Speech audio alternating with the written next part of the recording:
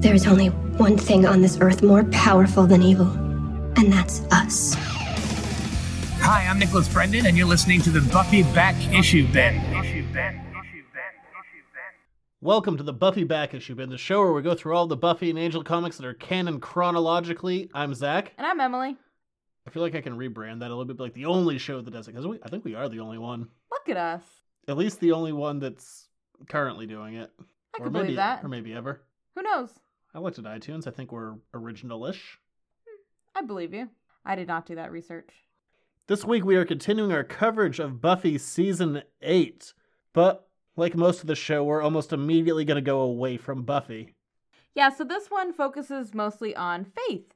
The Vampire Slayer. And it's called No Future for You. What a positive title. Faith is generally a positive character, though. That's what I think of. For those of you who don't know, Faith is another Slayer that was called after a replacement Slayer after Buffy died was called, and it's this whole line of people dying and being called and becoming strong women, and now everyone is, so it's fine. Right. But she's been around since season 3. Yeah, so Faith and Buffy are by far the oldest Slayers of the bunch. Both with age and experience. Yes. And so... Well, they usually say Slayers usually don't live past 25. They're both... Close to that, at least. Close-ish, yeah. Yeah. And so, Faith was always kind of the dark version of Buffy. Faith was always designed to be the polar opposite of Buffy, more the id to Buffy's super ego. Would you call her the super ego or the ego? What the hell do I know? I would call her the ego, not Fine. the super ego. Whatever. You were the one that wanted to use that particular metaphor. I tried to go to a place and you tore me down. I didn't tear you down. I just questioned This is marriage. your thought patterns. And instead, they led nowhere. So, interesting backstory on this one. Joss started this up and is a fan of the writer Brian K. Vaughan, who I am also a fairly large fan of. Fun fact, you said Brian K. Vaughan so many times before I saw his name written out, I thought that K. Vaughan was his last name somehow, like Kevin, but fancier. Kavan. And so I was so stunned the first time that I was inventorying stuff for your store and saw that it was Brian K. Vaughan that I probably mentioned at the time, but it just stuck with me to this day. Anyway. But at the time, Brian K. Vaughan, or Brian Kavan, as you apparently know him, was wrapping up a really great run on a new Marvel series, Runaways, the 24 issues.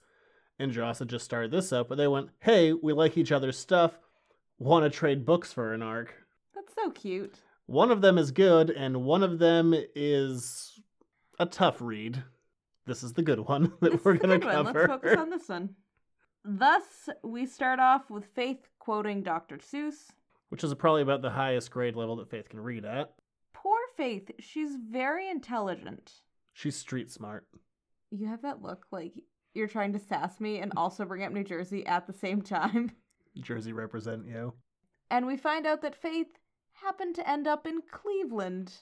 But Cleveland, as previously mentioned in Season 3 and Season 7 of Buffy, another Hellmouth exists in Cleveland.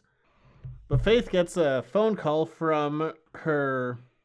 Ex? Nah, we're just going to call him Alay. She said most exes are too proud. Oh. AKA, they're exes. She's classier than me. Wow. She gets a call from Robin Wood, an old Leia of hers, or an ex. An ex. Also, I would never use that term. An ex-lay. No. Also, that just reminds me of Buffet, the Vampire Lair. Let's go watch Friends. But Robin calls her up and says, hey, I need you to go check out this nest and enjoy that brief Robin Wood cameo. He's not going to show up for about another 2 years, and then, so far, not after that. And the kind of super depressing part about this, which is very Faith-like. We ended the series with them like, maybe those two kids will get together and everything will work out, and he'll... Super big age difference between those two kids, as you like to call them. Just so we're clear. Sure, one of them's mid-30s. Well, and one of them is early 20s. Could be worse. Could be better. I'd, say that's an acceptable Tinder range. I don't think that Tinder is an acceptable range. You think Tinder is an acceptable range? No, I wouldn't do very well on it. It took me so long to figure out what Tinder was, and then I still didn't understand what the point of it was. I still don't really understand it, so we're just gonna move on. There's a one-word answer. Anyway, Faith got called in because Robin and his gang had gotten a nest of vampires under control, but there were children at the house, and so Faith got sent in. And when I was first reading it, I thought it was because Faith was going to go save the children. But that's a very Buffy thing. I think that Faith thought Faith was going to save the children. And I forgot that this was Faith. So Robin sends Faith in to kill 4 children who had been turned into vampires. And you wonder why it didn't work out between them. Yeah. Faith kills the vampire children. We don't see it. We just... hear it. Well, we see the onomatopoeia. Or hear it. Fun word to say. I like to say onomatopoeia. Can you spell it? Nope. I can barely spell faith. I know. Probably ends with an E in my world. Just think of all those things that I edited. But Faith goes home to wherever she's living and stabs her wall with a wooden stake, something that we see that she has done many times in frustration, probably due to all of her child murder. Looks very much like the Sherlock thing, where he shoots the wall. Well, he does that in the books, too. Yeah, I know. I've read the books, too. Well, let's say Sherlock Holmes, then. Sorry, Sherlock Holmes. I'm just on a first-name basis with him. Are you not? No. I've read all the books and seen some of the movie/TV adaptations. Be hard to see all of them. Most adapted character in cinematic history. And Faith goes home to find that... Giles is there! And he's wearing a fun sweater! A fun yellow submarine sweater. Why don't you have one like that? But Giles comments that Faith has a surprising selection of teas. She has a lot of chamomile. She says, what, those smelly bags? Use them on the dark circles under my eyes. Yeah, you know what else works? If you put a spoon in the freezer, and then you put it on the bags underneath your eyes, it works. What do you do for crow's feet? Deal with it, I guess. Deal with it. I don't have a good answer for that. You do kind of have crow's feet. I never really noticed that. Thanks. You're welcome. So.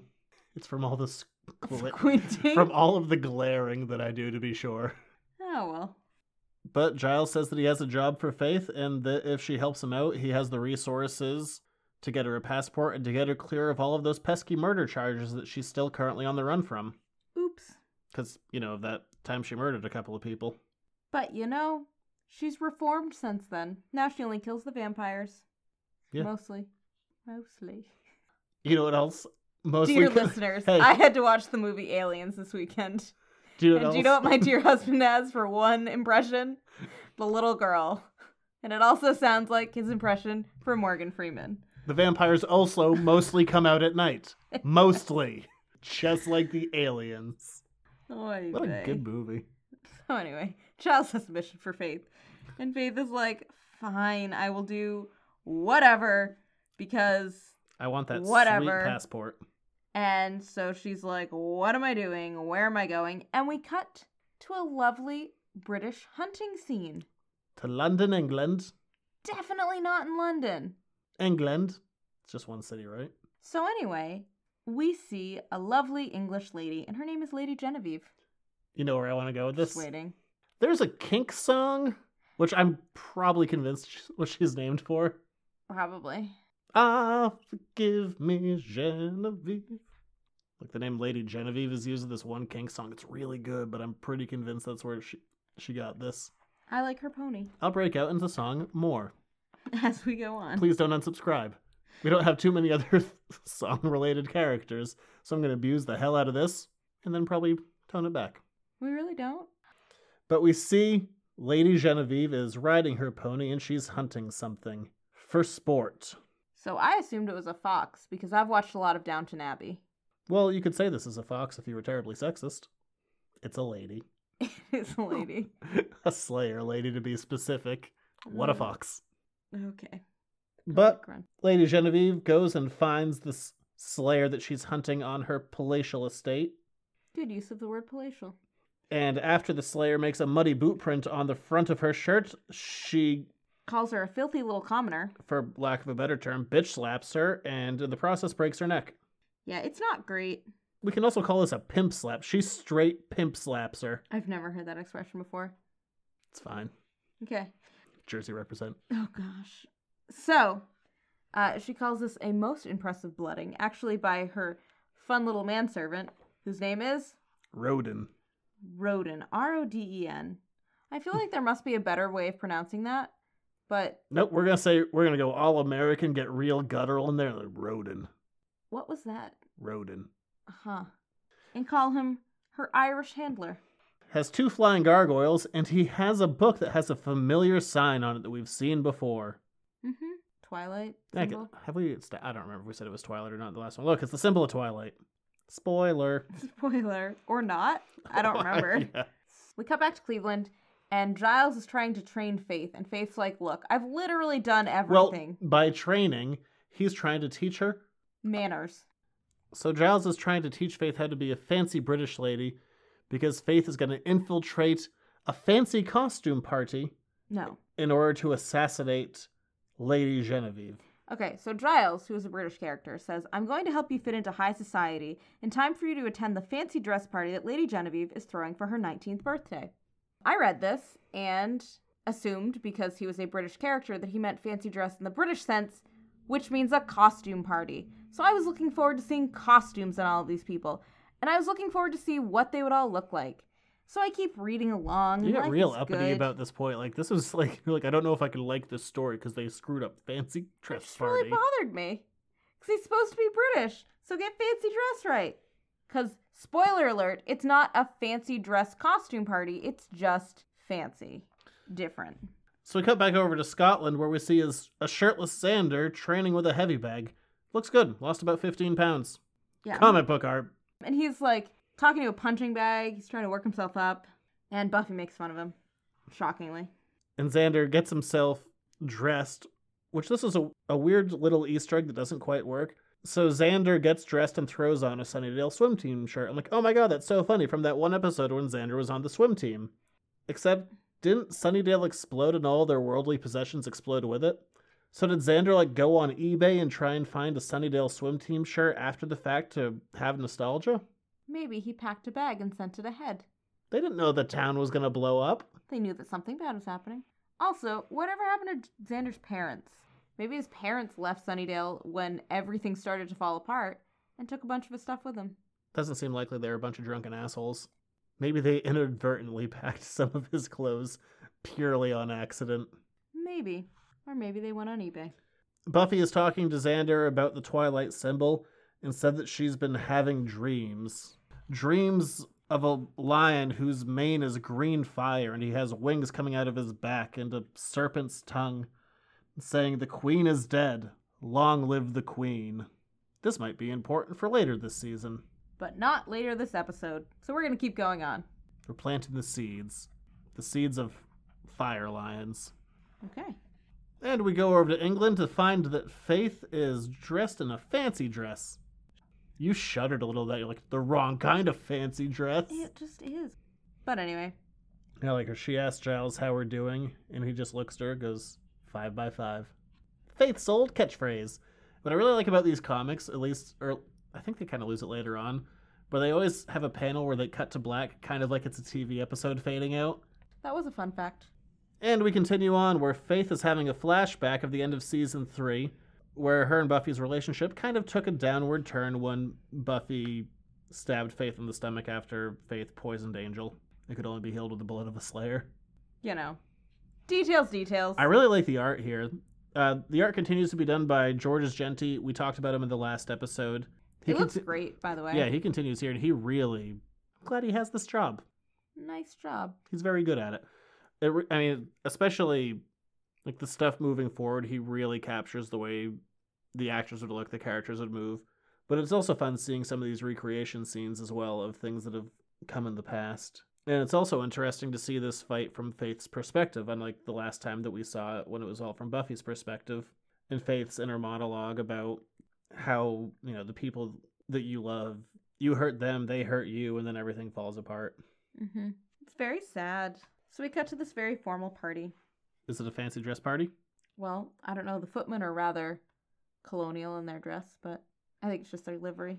And so Giles has an earpiece in Faith's ear, and Faith chucks out the Giles earpiece because she's like, I can't deal with you being in my head. And she forges ahead to go kill Lady Genevieve all by herself. Ah, forgive me, Genevieve. With some knives that she had stuck into her hair. Was she doing it once under a starlit sky? I don't know. Is she going to tell her never-ending lies? Actually, yes. Did she drink too much whiskey on that hot summer night? I doubt it. Probably should have. Seems like more of a fun time. But Faith is wearing knives in her hair and is prepared to kill Lady Genevieve. Mm-hmm. Eventually I'll run out of lyrics. And we cut back to Giant Dawn in Scotland. And she's talking to Willow. Willow is trying to figure out from Dawn, Why she's a giant? yeah, what she did to cause this. Was it the sex? With Kenny. Well, that's what's insinuated here. It is insinuated here. And she starts crying, and then Willow gets called away to go perform some magic. By Renee, the slayer that Xander has been working out to impress. Yes. And poor Dawn is left alone, giant again. But she has an apple tree. I guess, yeah. Is that really a comfort when you're a giant? To be like, well, at least I have this tree with apples. It's Look, my favorite. Dawn didn't have a lot of friends growing up, so yeah, probably. Poor Dawn. I don't even like her. Leave her with her tree. Faith goes outside, and Lady Genevieve bums a cigarette off of her, which is always a good start to a Because, hey, friendship. we're not on TV anymore, so the characters that used to smoke can actually smoke again. But they're both smoking with gloves on, which seems like a terrible idea on a lot of levels. Like, how are you going to clean those gloves from the smoke smell? And also, won't they burn? The character of Faith never had to run into that, but smoking on TV was getting stricter right around the time Buffy was ending, so Faith was able to end as a smoker, but then you have a character like Spike who just suddenly stopped out of nowhere. Never addressed, just did. See, and that's one of the things that bothers you more than the fancy dress thing. So, Genevieve and Faith become fast friends, as one does. And Faith is picked up by a couple of flying gargoyles. Yep, just as she's about to take out one of her hair knives. And instead, she uses the hair knives to attack the flying gargoyles and kills them. Good for her.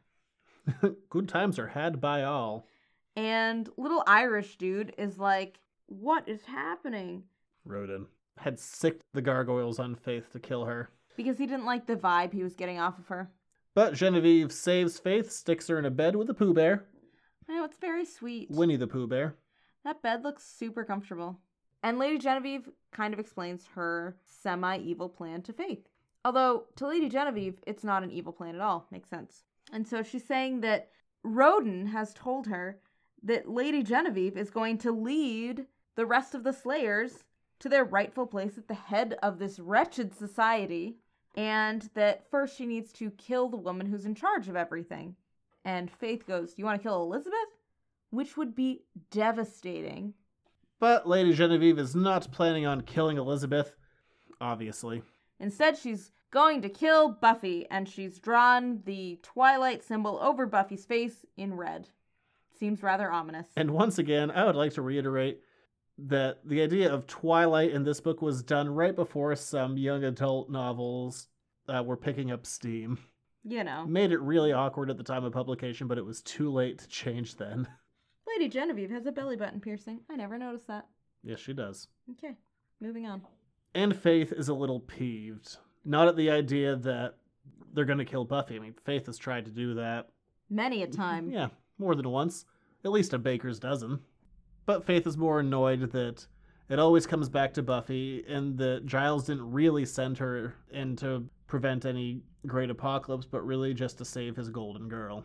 Yeah, so Faith is like, you know what? I don't care what happens to Buffy. I'm glad that I threw Giles out of my head, and I am going to live in the lap of luxury right now.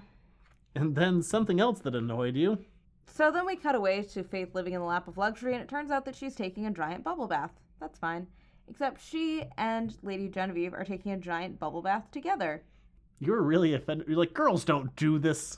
No one does that. Why would they do that? And I have a solid answer for you. Boobs. It just... No one does that. Like, this is not... Boobs? Boobs. Moving on. But we see the two of them are connecting. Ridiculous. And Faith is trying to give Genevieve a word of warning about older men trying to manipulate. And that she's been in that place before. Yeah. And she's like, Rodin's not in control, and neither any of these other men who think they are were really ruling them. Also, Faith calls her Gigi now, which was a movie that I found charming. And so we cut back to our lovely friends in Scotland. They're showing off their general defenses. Willow has been helping with both the technical side and the magical side of things. So they're trying to figure it all out. She's really very handy. She's very handy. And all of a sudden, Buffy disappears. She gets pulled away. And she reappears right in front of Roden.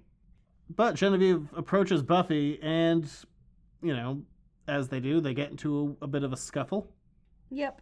A nice fist fight, but also with a sword. And Buffy shows how generally superior she is to Genevieve's fighting style. Genevieve mentions that Buffy is better than that last girl she killed, which doesn't sit quite right with Buffy. Right. And that she's using her power to take down other slayers. Buffy at this point has gotten the sword from Genevieve and is about to chop off her head, and Faith jumps in and breaks the whole thing up.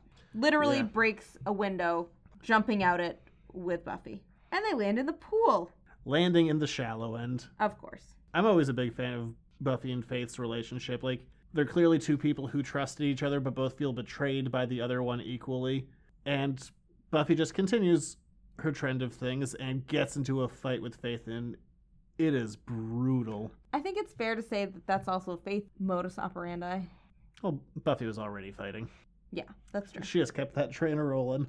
Yes, she did. Faith gets the upper hand, one of the few times she ever does, and starts to drown Buffy. But she can't actually go through with it, pulls her out of the water, and they're just starting to kind of talk about what's happening, why are they both there, and Willow manages to pull Buffy back to Scotland. But Faith was able to give the information that she was there on Giles' mission just before Buffy was transported. And so Genevieve shows up holding a giant axe over Faith's head and says, "I thought you were my friend."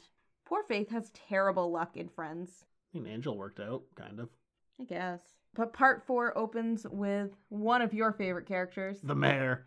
The mayor. And I enjoyed him too. Narratively, probably not necessary, but anytime you can stick the mayor into anything, I'll take it. He's always just so pleasant. I thought it worked out well.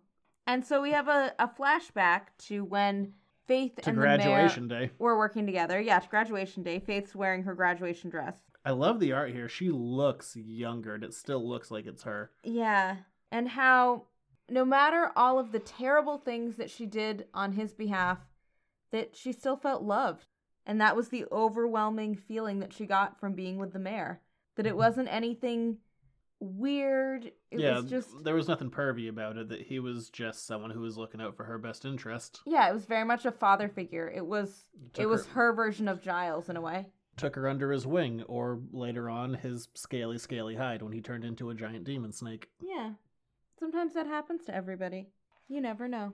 But cutting back to the present, Genevieve is about to decapitate Faith and changes her mind and instead hits her with the butt of the axe, and the fight is on.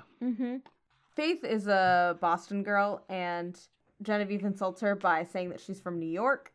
Faith this whole time has been apparently trying to do an English accent, which Giles said was passable, but it's really hard for me to imagine in my head what Faith would sound like trying to be British. I know. She has such a distinctive voice that part of me wants that to be a reality.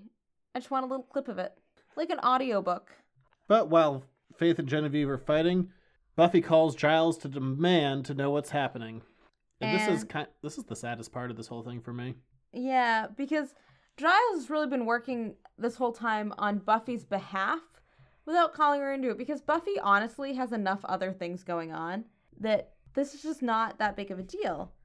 Poor Giles is in the woods right now with some creature. Some kind of forest gnome with the hammer of Hamner, trying to break down a dimensional barrier to get Giles inside. Right, because he knows where Faith is, but he can't get to her and he can't get in contact with her. And so one of his slayers is inside. And he has a lovely potty mouth, this little troll guy. He says arse fire. Sounds like something you would say. I don't say arse. Why not? I'm not fancy. That's fancy. Arse. That's your level of fancy. If I was going to a fancy dress party, I'd say arse. I know you would. So one of his slayers is in this protected area, and the other one he thinks is in Scotland.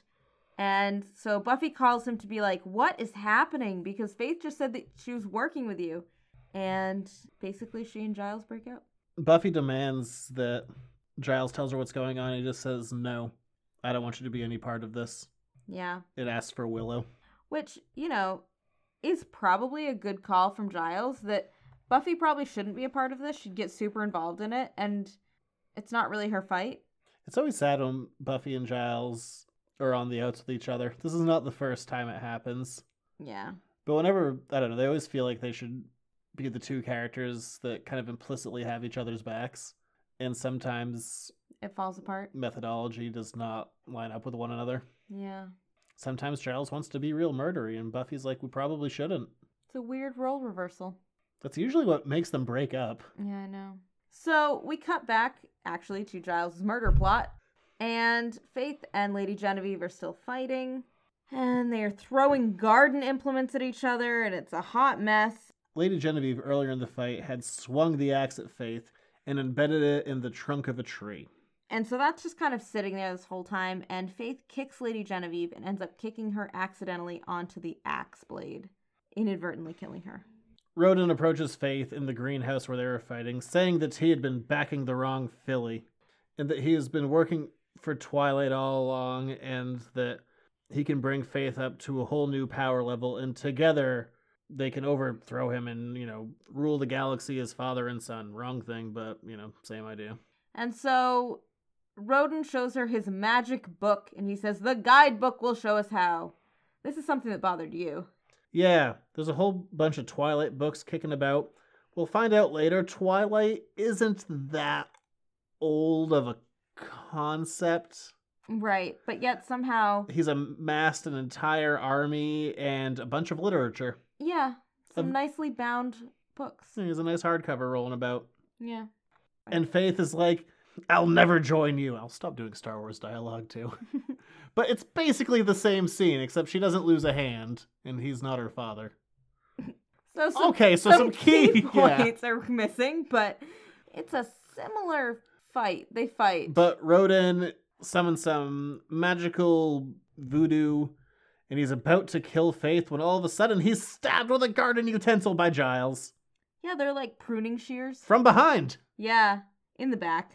Faith throws the Twilight book at Giles. Boy, that's a weird sentence. It's not that Twilight book. Although it would be so much funnier if it were. If there was just like... If it were actually just the Twilight apple. books with a different cover on it. It's like those adult books for adults who are ashamed to be reading these things, so they have different dust covers.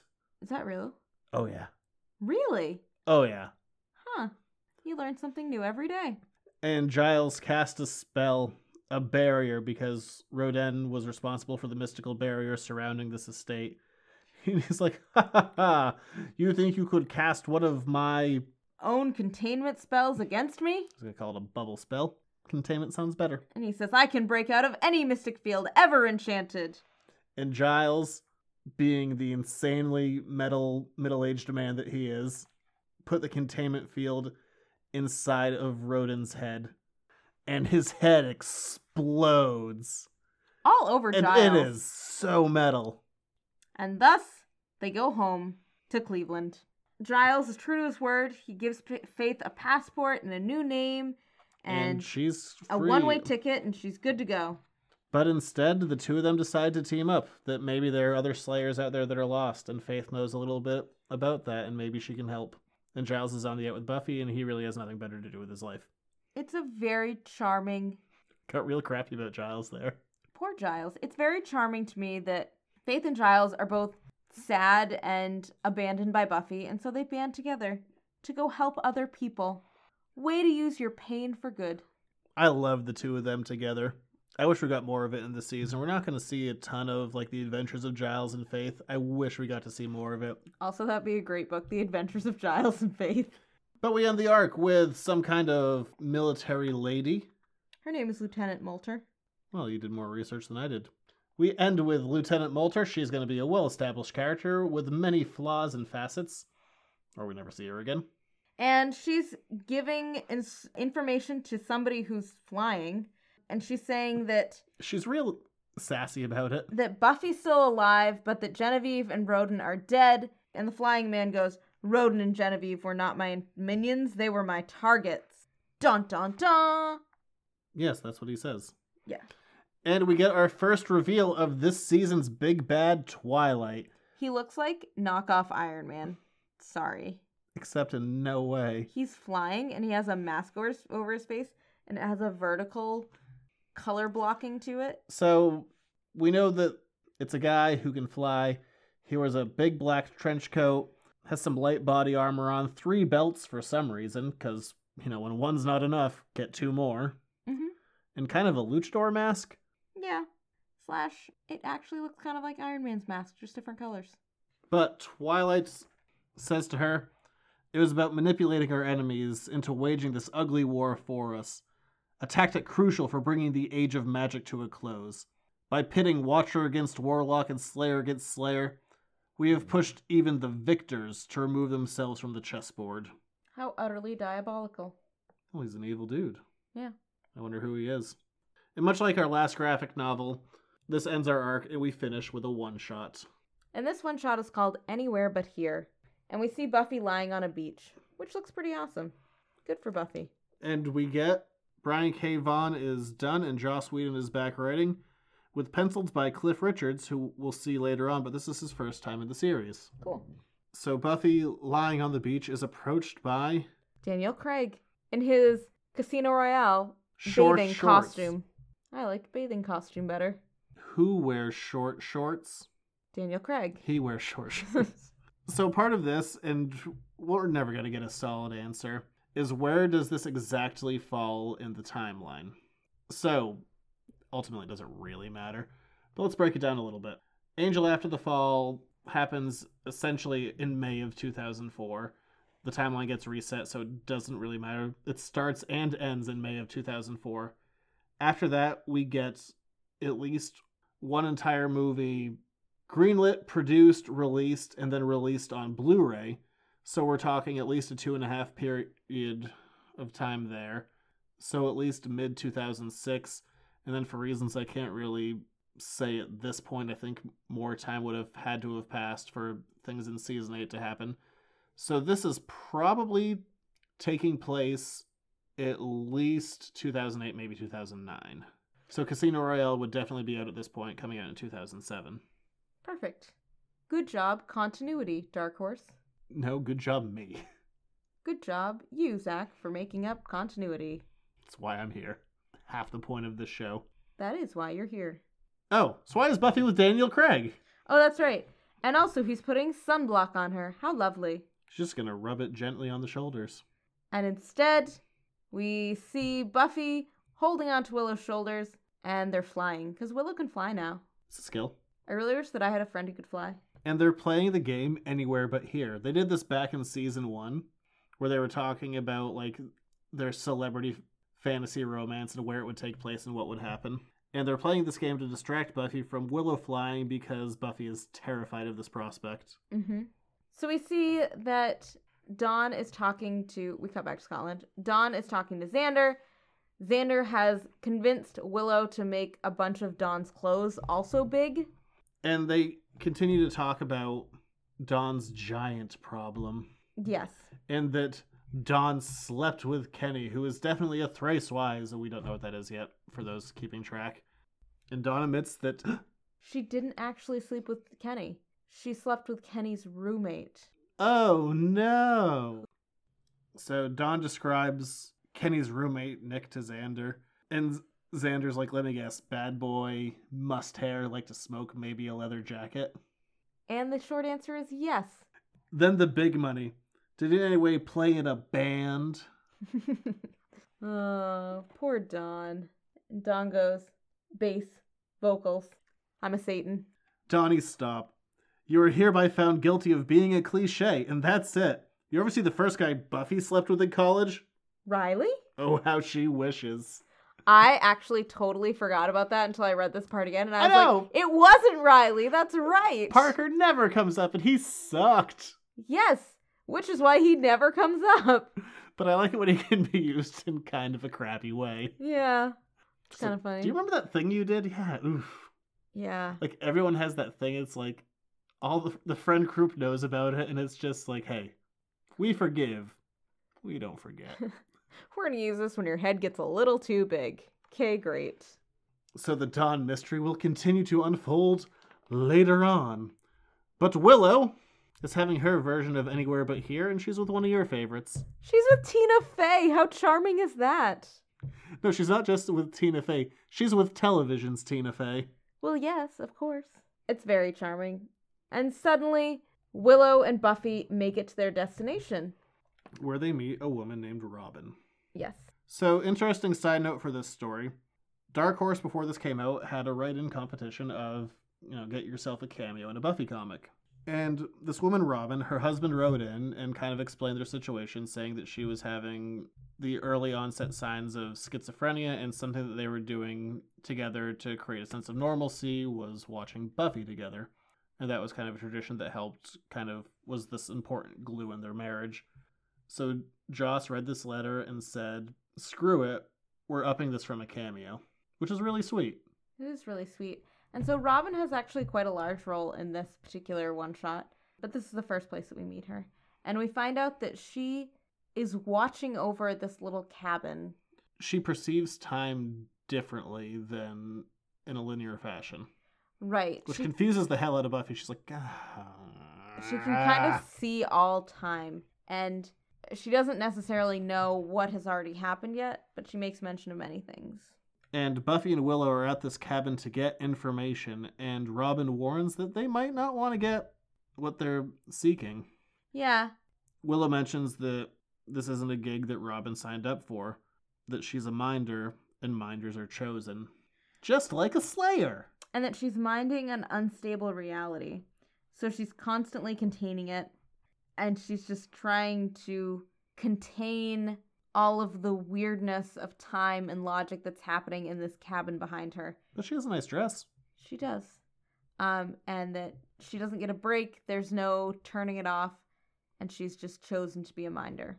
So they enter this cabin, which has an endless staircase, and the two of them are kind of awkwardly talking about things like, so, that thing with Giles, that's cool, right? That Faith thing, and Buffy just kind of out of nowhere goes, I like Kennedy, Kennedy being, so far in this season, Willow's unseen girlfriend, who was in season 7 and is no one's favorite. And Kennedy, by the way, is another Slayer.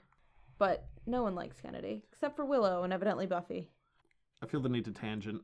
It'll be a quick tangent, I promise.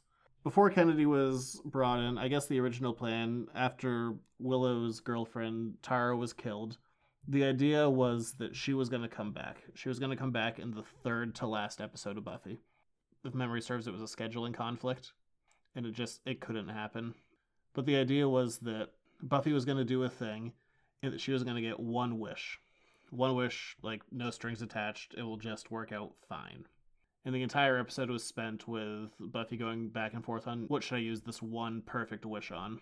And the episode is coming to a close, and Willow goes to Buffy, and she's like, oh, so what'd you use your wish on? Buffy's like, oh, those shoes in the mall that I've been noticing, like, I finally got them for myself. And she's like, you spent your wish on shoes?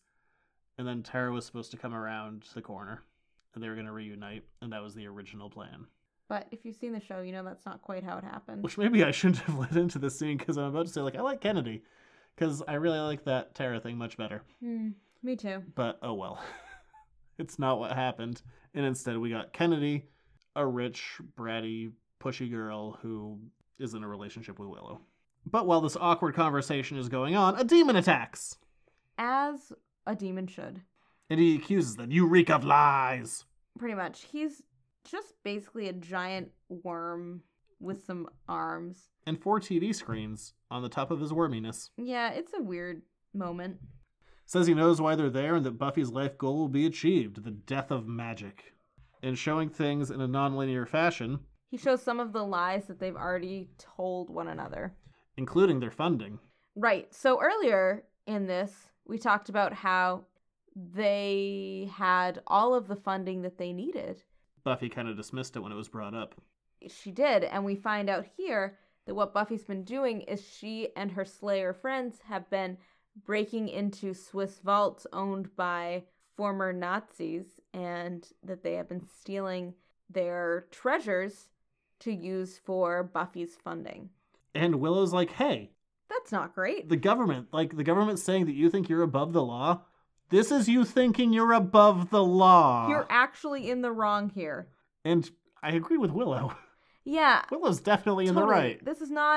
It's just not the way to do it. But luckily for Buffy, this demon then shows Willow doing something that she's lied about. And we see naked Willow being wrapped up by a naked, sexy snake lady. Yeah, who's definitely some sort of a demon. Obviously, she's a snake lady. Guess I didn't really see that. Whatever. She's a demon. And Buffy's like, when did that happen? And we'll find out more about her. And Willow's later. like, don't worry about it. It's fine. And then Robin appears, and we find ourselves in some kind of stone room with a pedestal in the middle with some kind of broken, looks like a red egg that has been shattered. It does. And Robin just says, oh, I didn't think he'd show you this. And what's supposed to happen there is betrayal, the closest and most unexpected. And we see Buffy writhing in pain, covered in cuts and bruises. And she is just tears streaming down her face. And we're not sure what's happened, or what will happen, rather. It's the finale, but we don't know what this betrayal is. We don't know why Buffy's crying, what this broken red egg is. But all of these questions will be answered. Not in this episode. Or in the next. Or the next. Not for quite some time. We still got a few. Being the closest betrayal, Buffy immediately asks Willow, is it you? And Willow says, no, I won't betray you. Any more than I have. And we cut to a scene of Kennedy for the first time this whole season. And going through all of Kennedy's live action appearances, I didn't really care for the character. Me but neither. In the course of 2 pages, I now like her. I'm still kind of lukewarm on Kennedy. But Kennedy accuses Willow of being ashamed of their relationship and of her, and that's why she doesn't let her around Buffy all that often. And Willow instead breaks down and says, no, I lost Tara because she was around Buffy. That Warren came back and he shot at us and he ended up killing Tara. And I can't let that happen to another person that I love. Buffy was happy. Buffy was in heaven. And that Willow brought her back. And that in Willow's eyes, she chose Buffy over Tara. And she can't let that happen a second time. Yeah. It is very touching. It's not that Kennedy improves as a character here. It's that I think this is the first time I really understand their relationship through Willow's eyes. And that's what makes me like her. If I can understand a character through someone else's perspective, I can get there. Kennedy by herself still sucks. Kennedy through Willow's eyes, on the other hand, is a different matter. Yeah. So we find out, in short, why Kennedy has been kept away from everyone. They also mentioned that thing where she was dead for a month, but we don't ever find out what's up with that. So...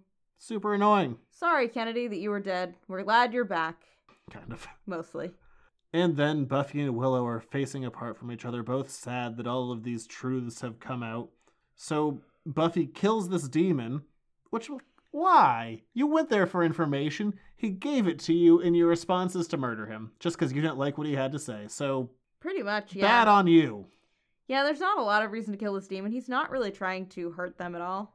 I guess emotionally. Well, he's like, I welcome this war. It's like, okay, we fundamentally disagree with each other. Murder time. Yeah. Although that is kind of Buffy's general reaction when it comes to demons. By murdering the demon, they end up kind of blowing up the time warp field that he's living in, and Willow and Buffy get thrown out. Let's do the time warp again. Sorry, I got to do a new This is song. a singing episode for you.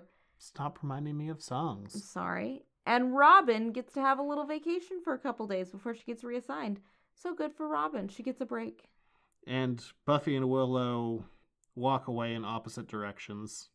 And what a somber ending to this graphic novel. Except...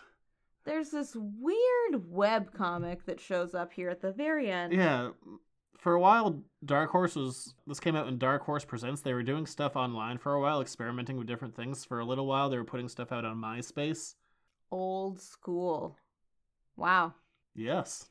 I never had a MySpace.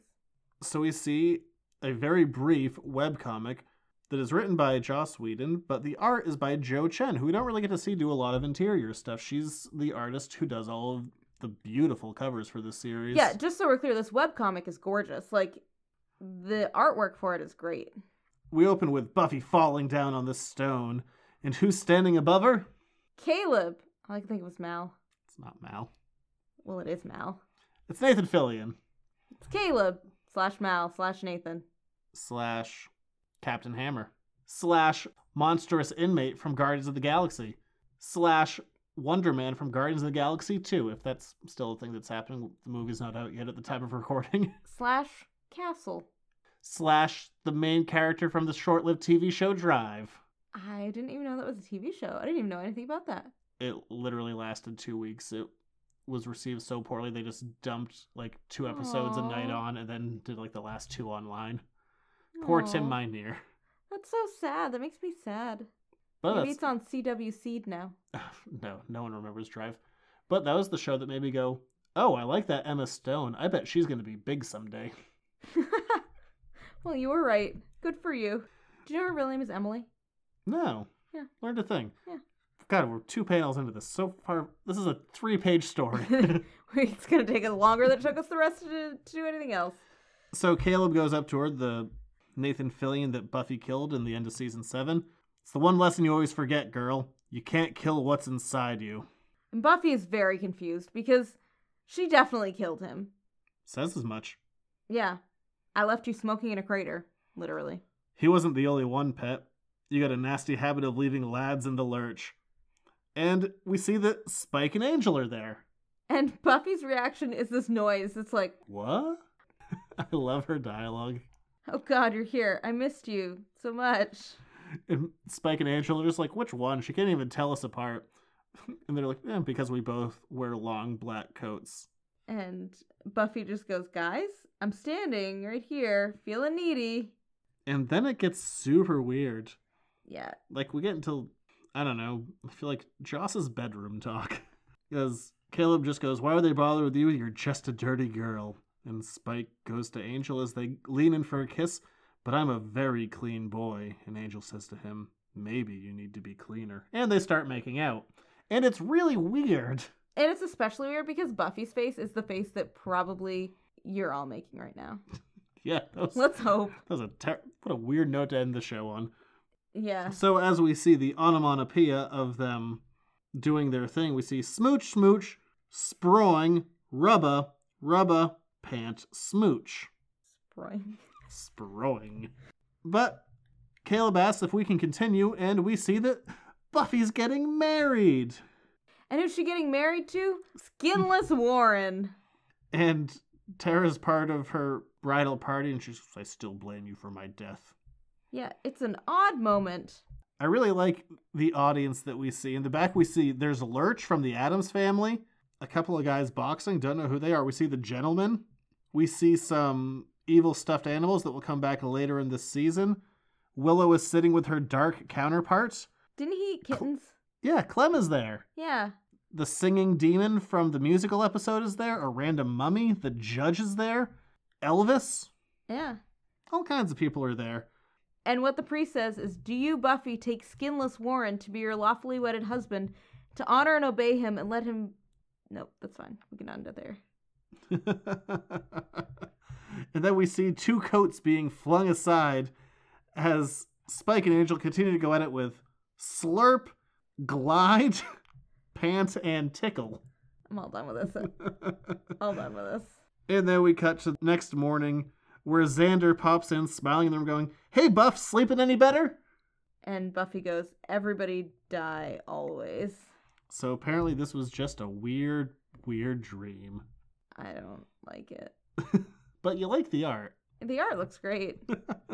So It is really weird. It comes out of nowhere. It's this weird little... I don't like it. They're like, well, it happened. I guess we have to stick it someplace. Here it is. Yeah. Weird note to end on. And thus, where can we find us? Well, next week is going to be a little bit different, as long as release schedules stick to what they're supposed to be. Do tell.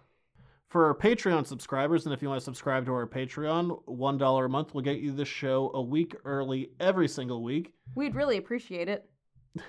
God, that sounded desperate, but yeah, please. But we'd really appreciate it. But next week, that'll probably be a couple of days late because we're going to be dealing with a new release. God, I hope this is still accurate. As of right now, I checked the release date today and all the timing, it should be right. But next week, we're going to be going back to Buffy Season 1 because another one of the high school years books is coming out. So we'll be covering that along with the Free Comic Book Day special that came out. But with the new material and trying to move forward chronologically, we're going to have to take a quick sidestep to go back to Season 1. So if you subscribe to Patreon, that'll be a day or two late. But beyond that, you can find us over on editorsnotecomics.com on Facebook, Instagram, Twitter, and YouTube. And of course, on iTunes. Thanks to all the new subscribers we have, the show is actually doing wellish. Yeah, I hope you like us. If you like us, give us some positive affirmation with a rating and a review. And a subscription. Preferably. This does sound desperate. And all those things can be found over on editorsnotecomics.com. But we'll be back next week to jump back in time to 1997. Woohoo! I was 8 years old. As long as all of this goes on the release schedule it's supposed to, and if not, I'm not going to go back and edit it, because I'll forget. Oh well. See you next week. Bye.